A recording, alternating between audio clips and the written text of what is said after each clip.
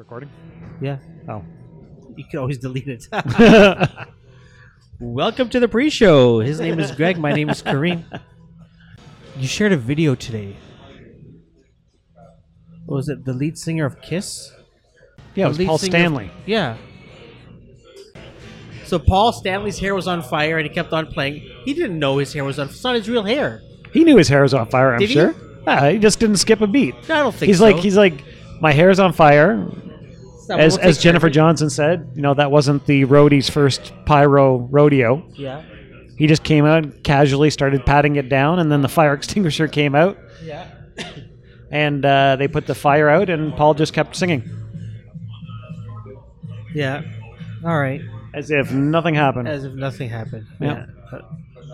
That's rock and roll. It's rock and roll, baby. That's the way I like it. Or I don't want to live forever. That's what rock and roll used to be. Yeah. Way back when. Listen, why don't you tell everybody who's in the bar with us right now? Because you're a huge curling fan. John Epping is in the bar. John Epping is in the house. He's in the Epping bar. He's in the Epping John bar. Epping. Yeah, he's John ranked number one in the do you world think right it's now. sit down? Have a seat. Have a seat. Have a seat. We're doing the pre-show. You're doing a pre-show. Yeah. Oh, cool. Yeah. Have a seat. Okay. The number one ranked. Congratulations. Number two. Careful. Oh. I was going to say number one ranked in Ontario. Yeah. Didn't you win Ontario? I was just hoping you were going to say number one ranked in the world, but we're number two ranked in the world. I thought you were number one ranked in the world. We were for a while, but this team from Northern Ontario are pretty hot. So I guess actually we aren't the best team in Ontario. Oh my goodness. Yeah. No, in the Briar it's kind of weird. They split up Ontario into Northern Ontario and Ontario, but. Yeah. Listen, thanks for agreeing to come on our pre-show. You're welcome. Did you watch any of the NBA All-Star game? You know what? I didn't. I didn't Not either. at all. So. By the way, okay. This is going well. You're just looking for. It was an awesome tournament. I'm telling you, it was the best basketball. The best tournament you've ever seen. Best basketball game. Oh, the game you've ever seen. I have yeah. ever seen. Kelly said she was watching it on her phone. Yeah. Like as we were heading to bed, and it was like. She said it was like unbelievable, the excitement. And, It was, and the fourth quarter, they were playing for keeps. So they were like, this is not just an all-star game. Like, who cares? It was like Kyle Lowry is taking charges. He's putting his body on the line for an all-star game. Wow, when you're that competitive, nobody wants to lose. Not even an all-star. I think you hate losing. Yeah, but in an all-star game, it's like, okay, let's give the ball to him. Let's see a dunk. Let's see the guy shoot a 3-point from half court. But these guys were playing to win. It was awesome. Yeah, pride's a beautiful thing. It is. So listen, you just won the Ontario. Yeah, the Ontario Provincial Playdown. Yeah, we won a couple weeks ago. Awesome. So what's next? So we go to the Briar, which is the kind of one of the big carrots in our sport, the Canadian Championship. Yeah. And When is that? Not too far. It's end of February in Kingston, Ontario. So what are you doing here? What am I doing here? Yeah, you should be practicing or something. Yeah, I train a bit. I thought I'd pop by Radical Road and have an epic ale. Of course. Yeah. Okay, so end of Feb, you got the Briar. So what does that mean? So winning the Briar, coming second, coming third, like. I love his lack of knowledge of it. Curling. It's like, so did you say Briar? Is that what we call it? The Briar? I just can't wait to see how you're gonna spell it. I'll let you two white guys talk. How are you gonna spell it? Go ahead. Greg, ask. Go ahead. No, it's you know what? Really, you only want to finish first. Is it the Olympics, right? Like it's Olympic year, right? No, for summer. For Olympics. summer. Yeah. You guys should try doing a sports show.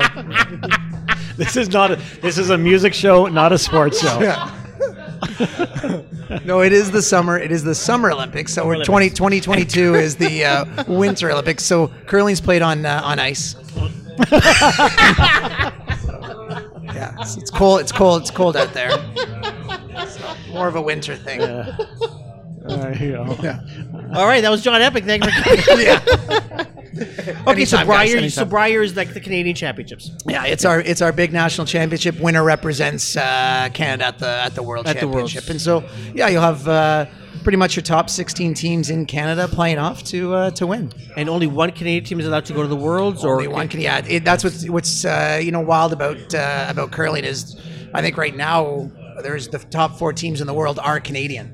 So Jeez. it's tough. It's one almost of them can go. Exactly. It's harder to win our national championship Yeah. than it is a a world championship. There's a lot of you kind of feel probably more excited when you win your Canadian championship just with how good the field is. Yeah, cool. Listen, we're sitting in the bar, so let's stop talking curling. Yeah. Your ale, you've got an ale named after you. Yeah, Epic Ale. So tell us about how this came along. What does your ale represent? I don't drink, so I have no clue about any of this. You had some whiskey when we were here a bit back. You had a little sniff of that. Yeah, but it burned my throat. And Yeah. Anyway, sorry. Yeah. Well, Epic Ale started with with one of the partners at Radical Road Brewery in Leslieville, and he's a big curler himself, and he thought that, hey, why not let's do a beer after you.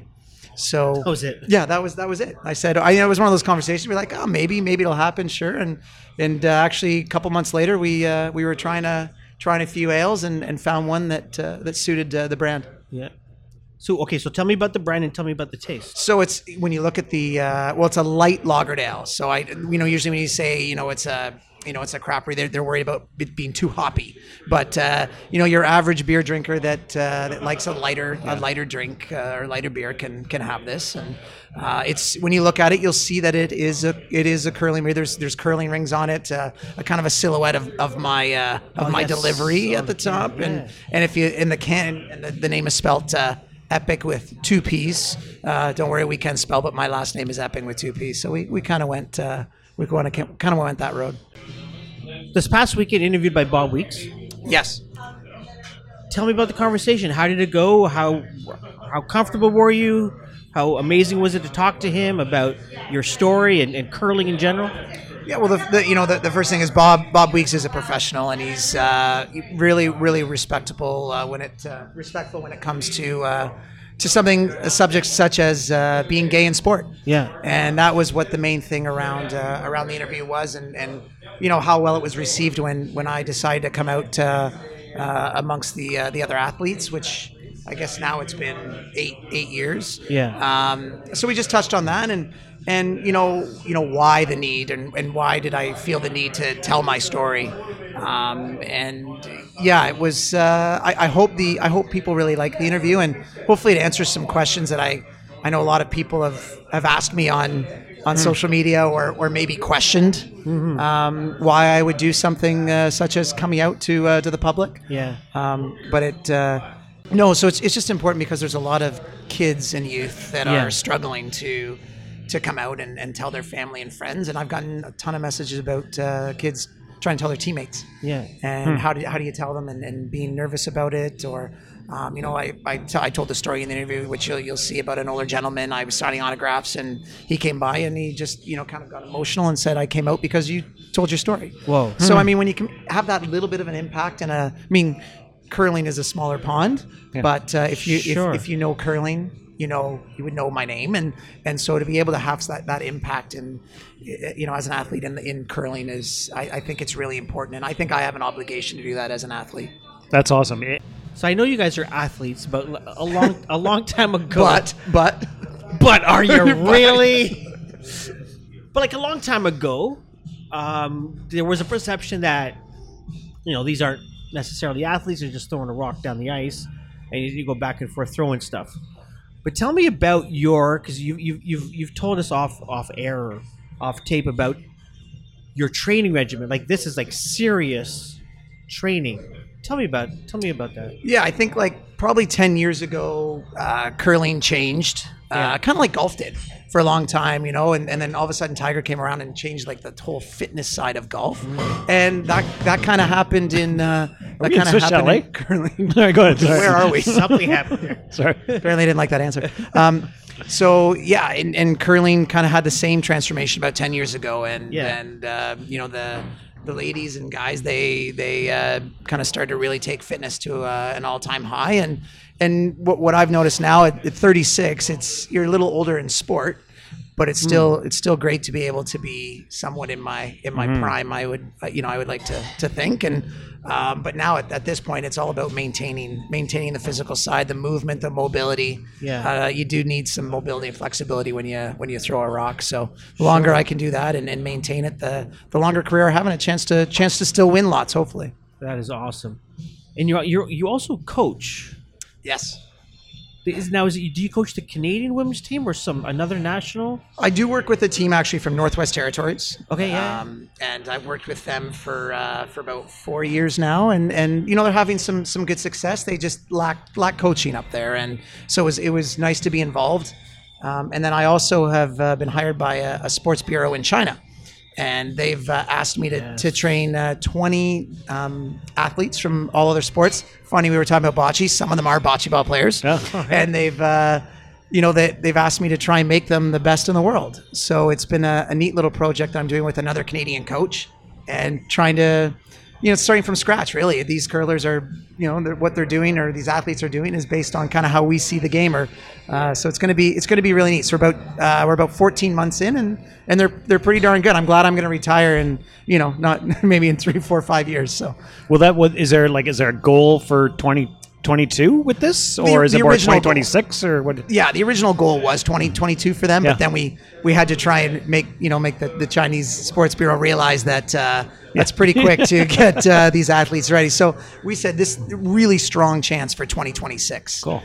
Which is what we think their main goal will be, and be part of their national team. But they're already being looked at by some of the national team coaches in China. So it's fantastic. It's been a really great opportunity for me to, because there's not a lot of money in curling. So we all have other jobs and have to look for other ways to to make a living.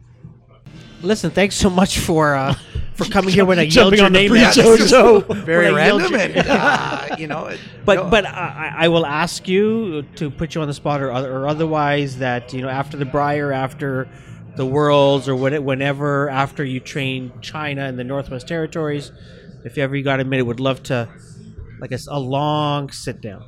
That would be awesome. I would love to do that. Awesome. And come back and see you guys for sure. Perfect. We might be a little more structured in the questions. We'll have. Hey, no way. I'll watch a curling game. All good. Game? Is it a game? Yeah. All right. Okay. It's a game. Yeah. Okay. Keep talking about sports, guys. Okay. See ya. Let's go back to the music. Hi. The following podcast is brought to you by Radical Road Brewery, the best craft beer in the heart of Leslieville. Find them at 1177 Queen Street East. That's Radical Road Brewery. Hey, this is Greg Nisbet with Radio Mogul by Mediazoic, Canada's artist-friendly music and technology company. Welcome to the music.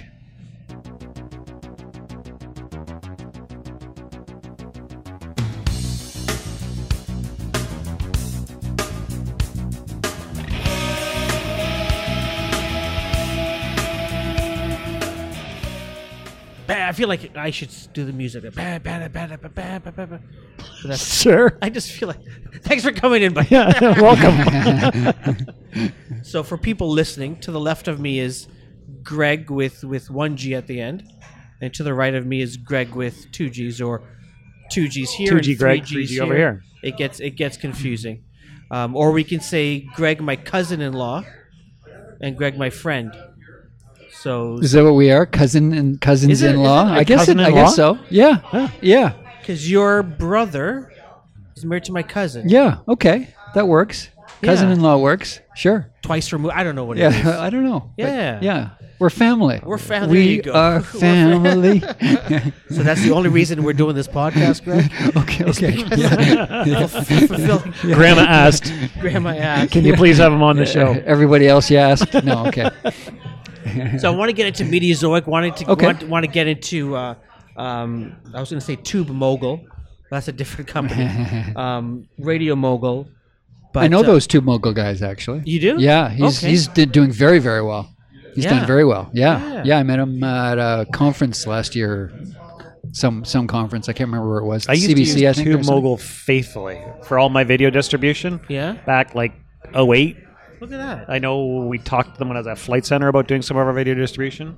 We didn't end up going with them. We went with another one. But I understand they're doing great stuff. Yeah, absolutely. How does a guy who's in pre-law get into the tech side of music? Oh, it's a very roundabout way. Yeah, pre-law was a very, very long time ago, and I'm like 30 years kind of thing. So you left You graduated. I did. I was going to say. I did. Yes. Graduated. 3 days after my graduation, I didn't even stick around to get my diploma or anything. I took off and started traveling the world. Actually, that was. Was it one of those things? I'm going to go find myself. I'm going to take this is my year sabbatical. Actually, no. I was going to do 3 months in Europe, backpacking around Europe. Had saved up enough money, and was going to go to law school in the fall. Actually. Oh. Yeah. But it was like 6 years later. Mm-hmm. That's what happened. Yeah. Where did you go? Oh, lots of places. I started in Europe. Ended up, instead of doing 3 months there, did like 6 months. Hitchhiked. At the time that was possible and Safe fun enough, and great. Lived on a kibbutz for a bit in Israel. What is that? A kibbutz? Yeah. It's kind of a communal. Greg's looking at Korean funny. Do you know what that is? I know it's communal. It's a communal society in Israel.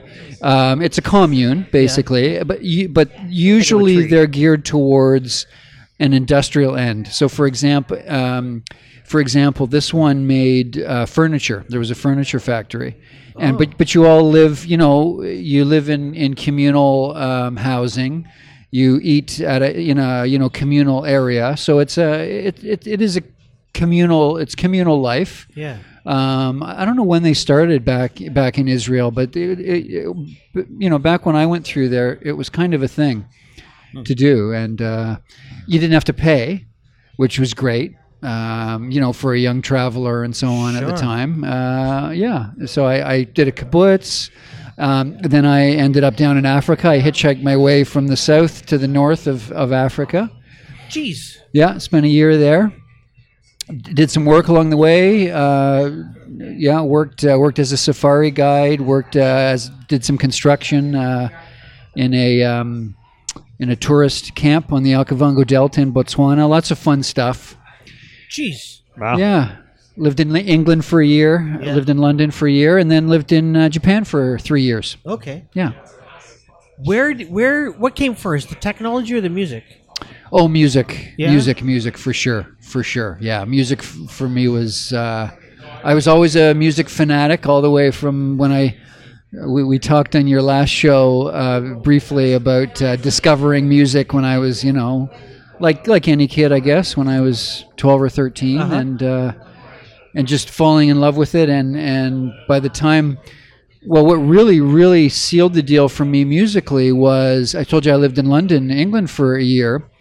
The place I lived was kind of another, I feel a theme emerging here, kind of another communal living space. It was actually a squat. I feel like London. I want to come visit your home. Like well, there's a lot of knickknacks there, but the person that owned the place was a record collector and had collected something like, I think it was 10 or 12,000 vinyl records over the years. Jeez. And so basically, that whole year that I lived in London, when I wasn't working, I was a bartender.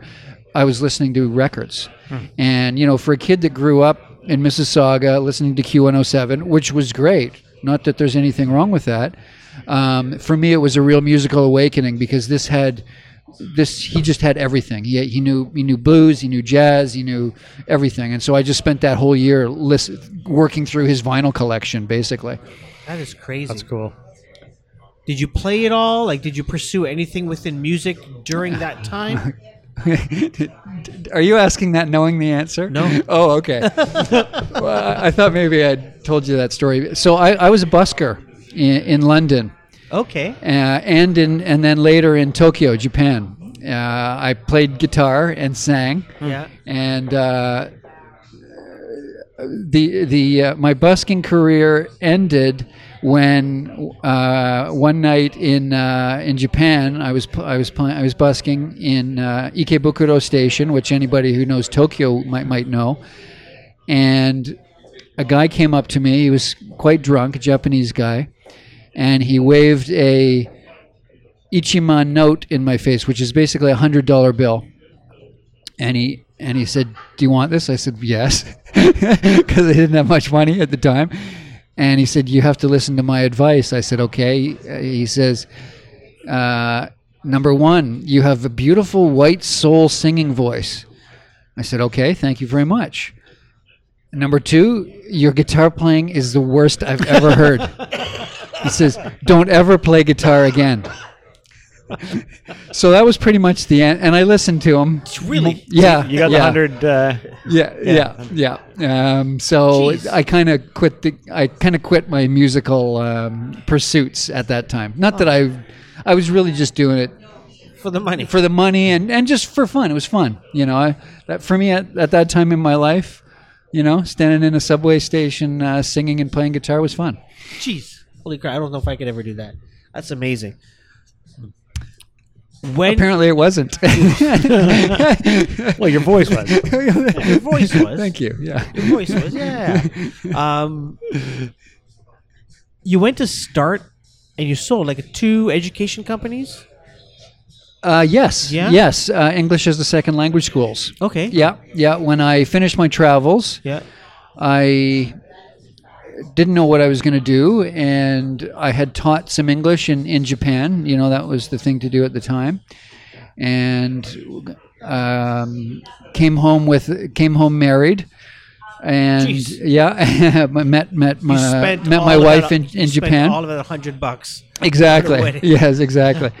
And didn't know what I was going to do. Had taught English in Japan, and looked around here in Canada. Found a job, teaching ESL, and kind of thought, you know what, I could do this as a business, as a school, and I always had that kind of entrepreneurial urge, and so talked to my dad. Borrowed a little bit of money to start things up, and started an English as a second language school, and then started another one a number of years later. Where does Mediazoic fit in? Like, when does that start? Like the idea of it even? The idea started in two distinct points. Do you remember Yahoo Messenger and the instant messenger programs that used to be very popular Yeah. before Facebook Chat and all that? Yeah. The big one I think that most people used, there was MSN Messenger, but a lot of people used Yahoo Messenger. Yeah. And I remember chatting with a friend of mine who lives down in Central America, who I'd met traveling one day, and she lived down in Belize. She still does. And we were kind of catching up. We hadn't spoken in a long time. She was a real music lover. I of course, was a real music lover. And it occurred to me, and it occurred to her, it kind of occurred to both of us simultaneously that, if we were, I think I was sitting in my backyard or whatever by the pool or something, and it occurred to me that if we were actually talking face to face, what would we do if we hadn't seen each other in a while? We'd put on some music, right? And then we'd chat. We'd have a drink of wine, have a glass of wine or a beer or something like that. And I thought, wouldn't it be cool if, and this was, again, instant messenger, iTunes was the predominant way of listening to music. Now This was a little bit post Napster. Yeah, so the whole online music space Didn't exist. Didn't exist. There was no Spotify. Nothing. There was no Spotify. There was no nothing. It was really, if you wanted to buy an album, you'd go to iTunes. Yeah. Buy it for $10 or something like that, or 99 Yep. cents a single. Yep. Or you'd go to the Napsters Yep. of the world. Yep. LimeWire. LimeWire. Yep. Oh yeah, Groove Shark maybe. Groove Shark. Groove Shark was actually kind of a legitimate There you go. service. Yeah. Yeah. Sorta. Yeah. When did it become? I'll have to. But that's how people digitally were sharing music. They were sharing files. Acquiring music. Yeah, acquiring music. Yeah. Right. Exactly. Someone would buy a CD and transfer it on Rip their it. computer. And share it. Yeah. Sure. Yep. So that was the music. That was the That was lay the of the online, land. That was the online music scene. Yeah. Yes. Right? Yes. Yeah. Yes. And so, I kind of thought, wouldn't it be cool if there was a way to do that using technology to replicate the experience I had with my friend of being able to just kind of hang out and listen to music together. It was that simple. Yeah. At that time, I was doing some consulting for a software company, and All right. so the reason I mentioned that is that I had access to some developers, some software developers, and so I went to one of them and I said, "Wouldn't it be cool if we could do this? And could you build something like that?" And he said, "Well, I can certainly try." And that was kind of the first iteration of the technology side. Around the same time, I make a lot of midlife crisis jokes around the starting of Mediazoic because it was right around my 40th birthday. And my wife said to me, "What do you want to do for your 40th? You know, big event for a guy, the 40th birthday." Yeah. I had kids, you know, I have kids. My kids were still pretty young at the time. Mm-hmm. I was really in full dad mode, you know, and building a business, ESL business. And I said, "Well, you know, I used to go to music festivals a lot when I was in my 20s. What I'd love to do, this 40-year-old guy, for the inaugural Virgin Music Fest in Toronto was taking place the weekend of my 40th birthday." Yeah. Early September. And so I said, "You know what I'd really like is you take care of the kids for the weekend," you know, I said to my wife, "and I'm just going to go to the festival and just, you know, disappear into a festival for a couple of days like the old days." She said, "You got it. We'll take care of the kids, get your tickets, let's do it." And I had such an amazing experience there. I kind of decided, even though I'm doing okay and making a good living at what I'm doing, I really feel like I want to devote the rest of my life to something to do with music. Mm-hmm. And so those two things, me talking with my friend over Instant Messenger and going to the festival, kind of happened at the same time. And that was the beginning of getting me started on trying to build something. So you wanted and I don't think apps were not a thing then, but you wanted sort of a site, a tool. I'll tell you what we built. It was amazing. Yeah. So what would happen is, I don't know if you remember how Yahoo Messenger, those chat things worked. You'd have your network of people. Well, like Facebook chat or something works now. You know, you can see all your network of people and who's online, right? Yeah.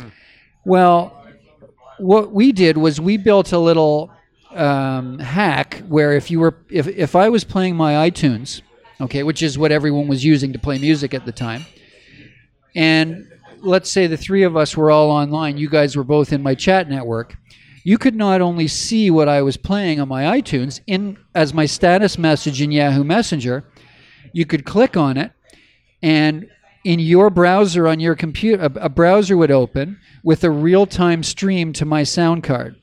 It would show the album art. It would show lyrics to the music. It was amazing, if I may say so myself. Wow. And so that's what the guy built for me. Wow, yeah. It was, I have to say, it was revolutionary at the time.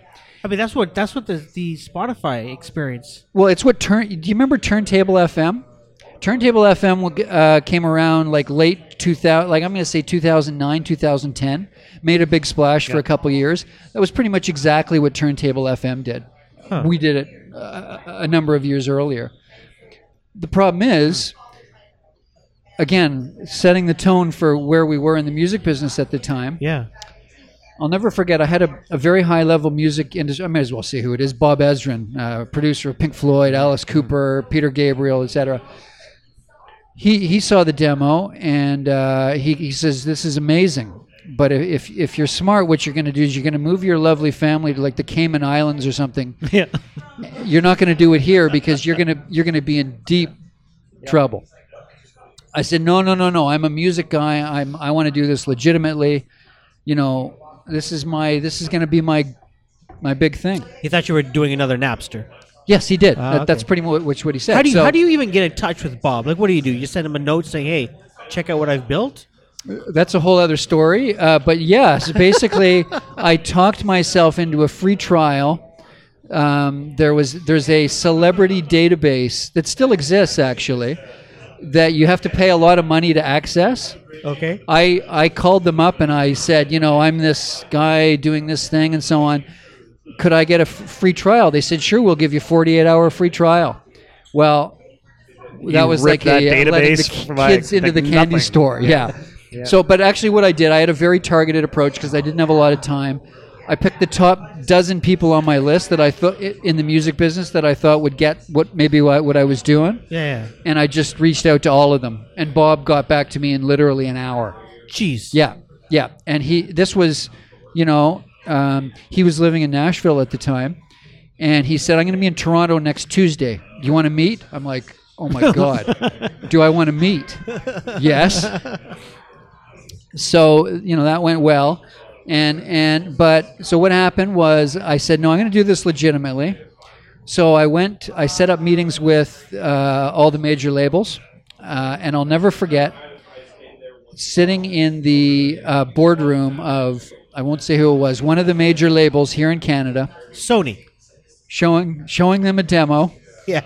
And showing them the demo. And the head of business development looks at me and goes, Greg, I got a couple comments for you. He says, number one, this is amazing. This is really, really cool. Yeah. Number two, we will never, ever, ever license this. Ever.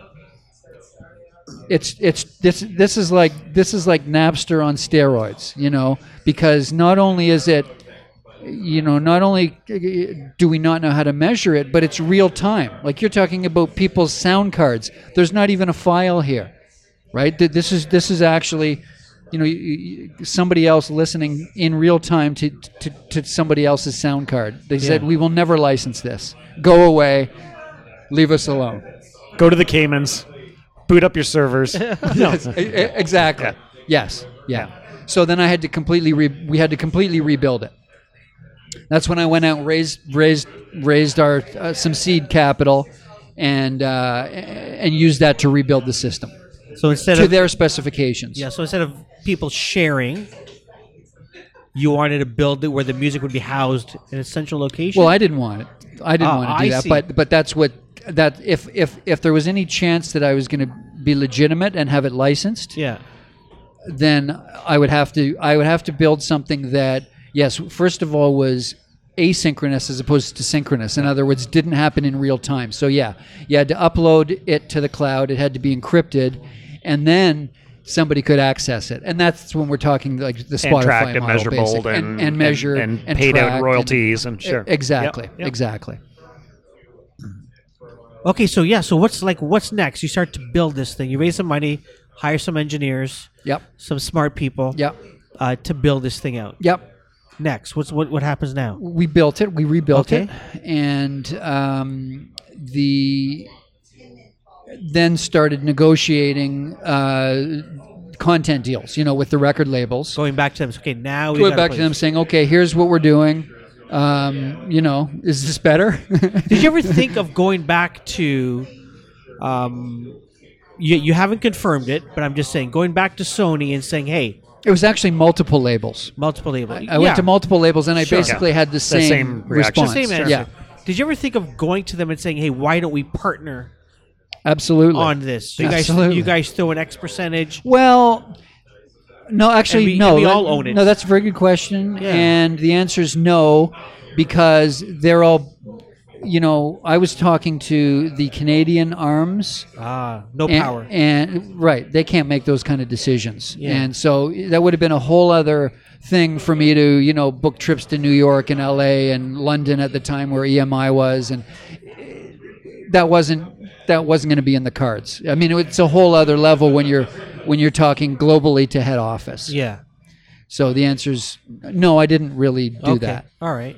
I don't remember. I probably hoped maybe they would pick up the ball on that. Yeah. The one good thing about Canada as a small market in the music business, especially at that time, it can be used as a test, as a pilot. So I guess part of my pitch was, let's use it as a pilot here and then. Right. Yeah. It kind of runs a bit separately anyway. They didn't go for that. When you when you rebuilt it, you go back to the record companies. You're negotiating with them. Like, are how much were you finding you were, tripping over the publishers versus the record company? Like, I know, like, it's just such a. I've tried to work out kind of not to what you're doing, but other kinds of deals, and it can be impossible. It's massively, massively complex, as you say, Greg. Massively complex. I just kind of learned as I went along, and as it ended up, we ended up negotiating the template agreement that was used by everybody coming into the market afterwards. Apple, Spotify, that was all negotiated by me. And there's a template agreement that exists, and it's not that much different from what it was back then. Interesting. That is crazy. Yes, it is. Because I remember when you started, I go, there's nothing like this, and like all of a sudden now people are utilizing. Well, I'll never forget. Back to Bob Ezrin for a second. Yeah. After we had our initial chats, and as I said, he loved it. He said to me, when would this have been? Again, maybe 2007 or 8. He said to me, Greg, have you ever heard of a company called Spotify? I said, no. They were just starting in Sweden at the time. He says, you should watch what they're doing. And I'm like, yeah, whatever. I'm too busy for that. And I'll never forget. Bob Ezrin called Spotify. He knew Spotify was something interesting early, very early. Wow. Yeah. And I don't know how he knew. I don't remember the conversation around it. As I said, I wasn't actually that interested. Some other in hearing young about guy it. got 48 hours to get that database. Exactly. Yeah. Look where he is now. Look where I am. But no. I mean, it's all good. So you're I guess this would be iteration number 2 now. First one was, hey, look what Greg's listening to, through IM. Iteration 2 is, okay, let's build this centralized platform. When do you go to market? You get all these deals with all the record labels. The content deals took me 2.5 years to get my deals in place. My content deals. That's great. Which basically allows you to do what legally? Have a streaming platform that I would call it a blanket license. In other words, basically play anything we want to play. Yeah. Or that our clients want to play. Yeah. Legally, Simply so put, everyone legally, which means people are getting paid. Right. Yeah. Paying royalties, Yeah. reporting, Yeah. etc. Because I remember that was your big thing, artists getting paid, like artist friendly, artists getting paid. Why, Yes. why was that so important to you as, first off, as a fan of music, but then as a business owner? Well, it's not necessarily the smartest thing as a business owner. Okay. Just to be honest. right. Not because, and I have no regrets, but it complicates things because you're getting a certain amount of revenue or investment or whatever as a business, and that doesn't go very far. Yeah. And so if to try to commit to the more people you try to commit to paying, the harder it's going to be. Let's put it that way. But you made that decision. Why? Why? It was important to you at some level. Maybe I'm just not a good business person, Okay. or maybe I always saw it as a long game. Okay. It's still developing. The new music business, whatever it looks like, is constantly evolving. And if there's one thing I'm as sure about now as I was 10 years ago when I started, is the artists slowly but surely are getting more control, are able to do more things, have more creative freedom. Now, I'm not saying that happens in every case, but there are more and more cases every year of artists that are becoming their own independent. They get their catalog back, or publisher they and retain ownership. Right. Right. Yeah, I mean, They can make a good living. It's easier now than it ever was.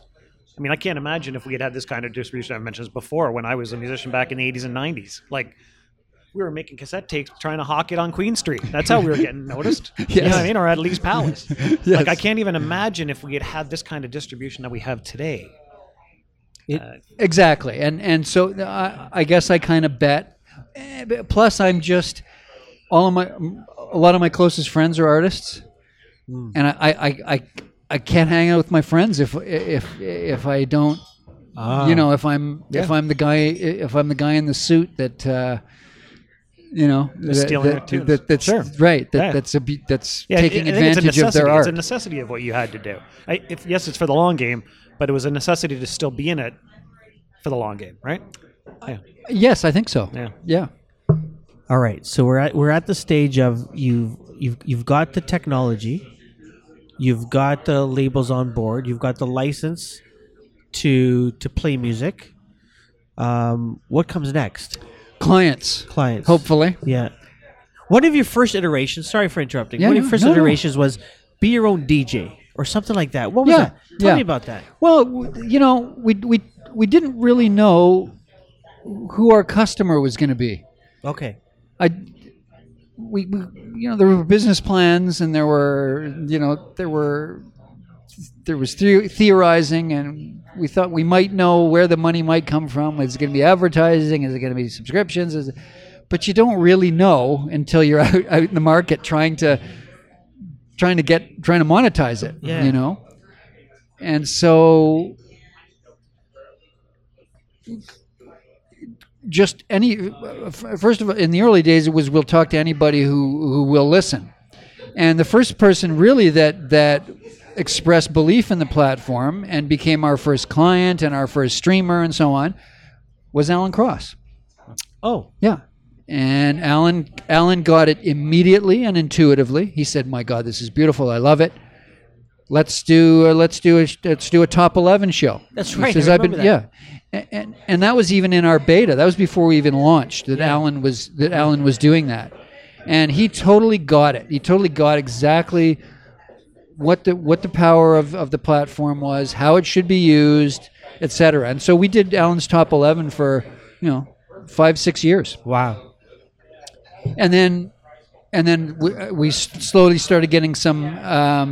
The earliest type of client was venues. So we had Hughes Room. We did Hughes Room Radio. We did Cadillac Lounge Radio for a bit. But again, it's hard to run a club. It's hard to run a restaurant. Yeah. It's hard to find enough in your budget after you've paid your staff and you paid your rent and etc. to pay for something that you may think is super cool, but that you probably don't need. Yeah. Right? Yeah. So, Greg, you'd more. Greg on my right, you'd know more about this. So, like a place like this, right? They plug in their iPad or their phone, and they go through like a Spotify playlist or whatever, iTunes, right? And they press play. I don't go into too much detail because right? I mean, that's what a lot of places not all do. businesses Yeah. do music properly. So Steve, yes. one of the owners, Yeah. who's one of my very good friends. Yes. He's a musician. Yes. So Okay. This place. Okay. So this good. place is legit. They pay their SoCan I see. I royalties. knew where you were going with that. You know It's where like- I'm going. Yeah, Okay. Yeah, no, Yeah. So they pay. Sorry, they pay. I don't know the folks here, Yeah, but no, yes, totally yeah. cool. Yeah, But yeah, so I mean, you're right though. There's a lot of. Yeah, the reason I was saying la la la la la is that not every business, with the exception of excellent businesses like this one, Yeah. like Radical Road Brewing, is not all of them do what they're supposed to do in terms of background music. Yeah. So you're not just allowed to plug in your iPad or your Spotify playlist, unless you're reporting that to the royalties. And is the that PROs. sort of where you guys wanted to fit in? Like you'd be that, before there was a Spotify and all this sort of stuff. No. The way we got into that business, that's my core business now. That's your core business now. That's almost all of our revenue comes from that. But Okay. how do we get into that? Yeah. The CEO of Quesada Burritos, Yeah. who I think they were 8 locations in the GTA at the time. They're now over 130 across Canada. Yeah. But he, I don't know if it was the CEO or the marketing guy. No, it would have been the marketing guy there. Said, "Hey, that cool kind of streaming thing you do? Could we use that for our restaurants?" It was like, "How many restaurants you got?" Yeah. 8 or 9 or whatever. I don't see why not. Yeah. And that was it. It was that simple. It was how much you going to charge us? I don't know. let me get back to you. Yeah, let me get back to you. That's how it started. And that's how we got into that business. And what's interesting too is, from looking at your model, when you compare that to the Cadillac Lounge radio, or what, that makes more sense, right? When you talked about the one-off business, can they really afford this for their one bar? No, they can't. Whereas a franchise like that it makes more sense from a business perspective for them to brand their own radio for their multiple franchises or multiple restaurants. Absolutely. Or whatever. Yeah. I wish I'd realized that a little earlier on in the game, but you learn. Yeah, for sure. But you're exactly right, Greg. That's exactly. I don't even. We still get calls sometimes from mom and pops or individual places, and we don't even bother. We just say we don't do that. Yeah. That is awesome. So that's where we are today. Yeah, pretty much. Yeah, is that we're powering music. That is fantastic. Where you've I don't want to say you've been around for a while, but you've been around for a while. Yeah, I'm not young. And specific in the music side. You're of younger things, than right? I am. Thank you. I'm sure. Thank you very much. And you've seen so many changes, and not just in sort of this online music streaming space, but in the whole business of music, the way artists make or don't make money. I should mention I do have other ventures. It's not just Mediazoic. So yes, I see it from pretty much every angle. Yeah, well, you've got the Hogtown Hang. Do the Hogtown Hang? Tell us about that. Hogtown Hang is a one-day studio hangout for extraordinary musicians in and around the GTA. And we've done a couple of them. Haven't done one for a while. Yeah. Because they can be hard to do. Because what we do is, during that day, we try to do it in a studio, and we try to bring in some engineers, videographers, that type of thing. So, everyone wants to get paid, obviously, and so it can be challenging to organize. All these musicians wanting to get paid, eh? What the heck? Well, not just the musicians, but the engineers, the videographers, etc. Yeah, for sure. What else? It's an What event. else? What else are you doing in the music space? I manage an artist, Okay.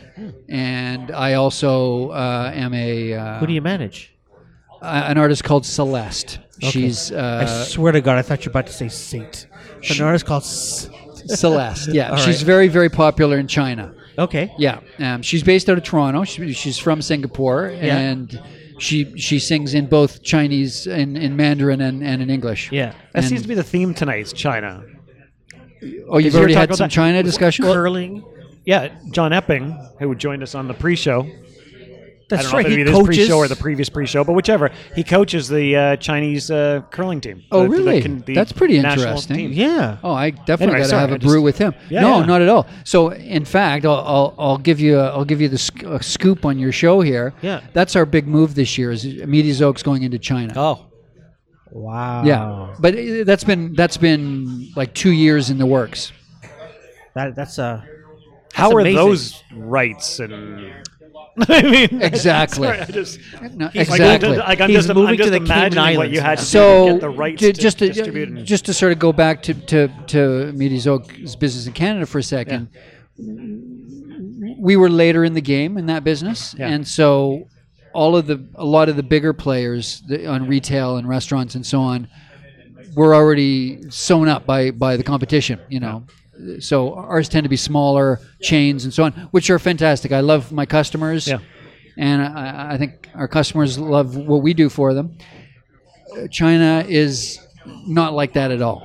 It's still the Wild West. It's wide open, and they're just, they've just in the last 2 years really made some major inroads on piracy, and so one of the next phases of the development of the music industry there, in my opinion, and in the opinion of some people that I'm going to be working with, is this kind of business. Is making sure that rights holders get paid Right. when music Yeah. is played in various environments. So I'm hoping to be on the earlier side there. these international travels have really helped you. Definitely, Yeah. definitely. That is awesome. Okay, so you're going into China. You manage a Canadian Chinese artist. Yes. Canadian Chinese artist. You got You got Two Mogul by Mediazoic. That's happening. Radio Mogul. Radio. What did I say? Yeah. Two Mogul. Tube Mogul. Jeez. That's okay. Yeah. There you go. Two Moguls. Maybe we'll get you a pretty successful two company. Mogul. so- We'll get you Two Mogul money. Radio yeah, Mogul. Yeah.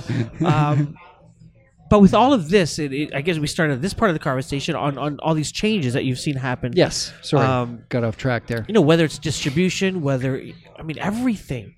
What are if you were to sort of forecast and sit down? I guess what you do with Celeste, like, what do you tell her in terms of, outside of obviously writing good music and songs and things like that and performing, like, what sort of advice do you give to her and if other people came knocking on your door, on how you succeed in today's environment? For an artist, you mean? Yeah. Yeah. I get that question a lot from artists. Yeah. And certainly one of my core pieces of advice is go where your fans are. And it sounds Like physically? physically. Go Yeah. where your fans are. Physically or digitally or whatever. Yeah, yeah. Go where your fans are. And I'll give you an example. There's so many Canadian. I'll give you an example of an artist who I love and who I talk to quite regularly. Her name's Anne Vriend. You say her name in Canada, and outside of some kind of music circles, nobody knows who she is. In Germany, everybody knows who she is. Wow. And you might say, well, that's kind of weird. Well, it is weird. She's based out of Edmonton. She's been working the Canadian circuit for years and years and years. She's won awards. She's phenomenally talented. She makes great music. She's a great songwriter. Yeah, et cetera, et cetera, et cetera. She's never even made a dent here. Radio won't, for the most part, won't touch her. In Germany, they love her. She's on her third tour this year there. She sells out venues. She sells more merch at a venue in Germany than she probably sells in a year in Canada. I'm just that's an anecdotal observation, but for sure. So the point is, but you're from Canada. No, go where your fans are, and the great thing about the digital platforms, whether it's Spotify or SoundCloud or Apple Music or whatever, is that you can learn that. Yeah, that's interesting. I just Right? I get goosebumps as you're saying that, because I'm thinking from a data perspective. Absolutely, You can really start to key in and optimize and target.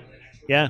exactly. Follow the data, and what that means for an artist perspective is go where your fans are, whether it's the platform or the physical location. So you know what that means And for us? develop your little bubbles of support. Yeah. So Tilston, you know what that means, where we have to travel to now? Christchurch, New Zealand.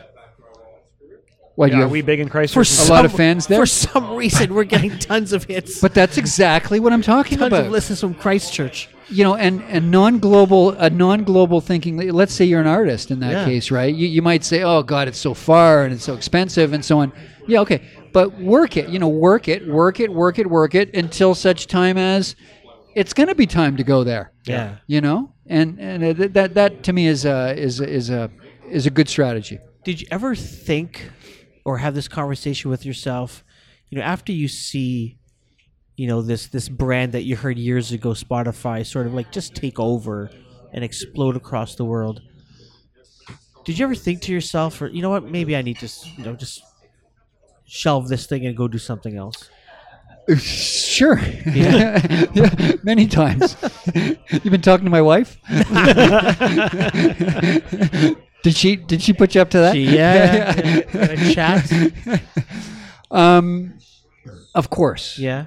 We were undercapitalized from the beginning, and that we can talk about whether that's a Canadian phenomenon. Yeah. Hint, it is. Yeah. Especially in media, on the media side. But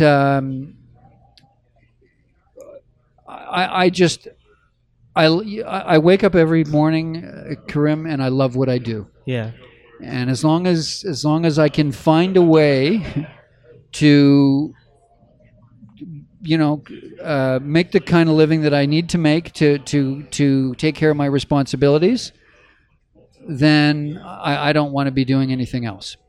Although that said, yeah, I've got my hands in other stuff. Yeah. And that's partly from creative impulse and just the way things go, but it's also an investment. Yeah. Yeah. It could very well be that if I make my fortune, it's doing something completely doing one of these other things that I'm doing. Who knows what China brings to you? China's very exciting. Yeah. Yeah, and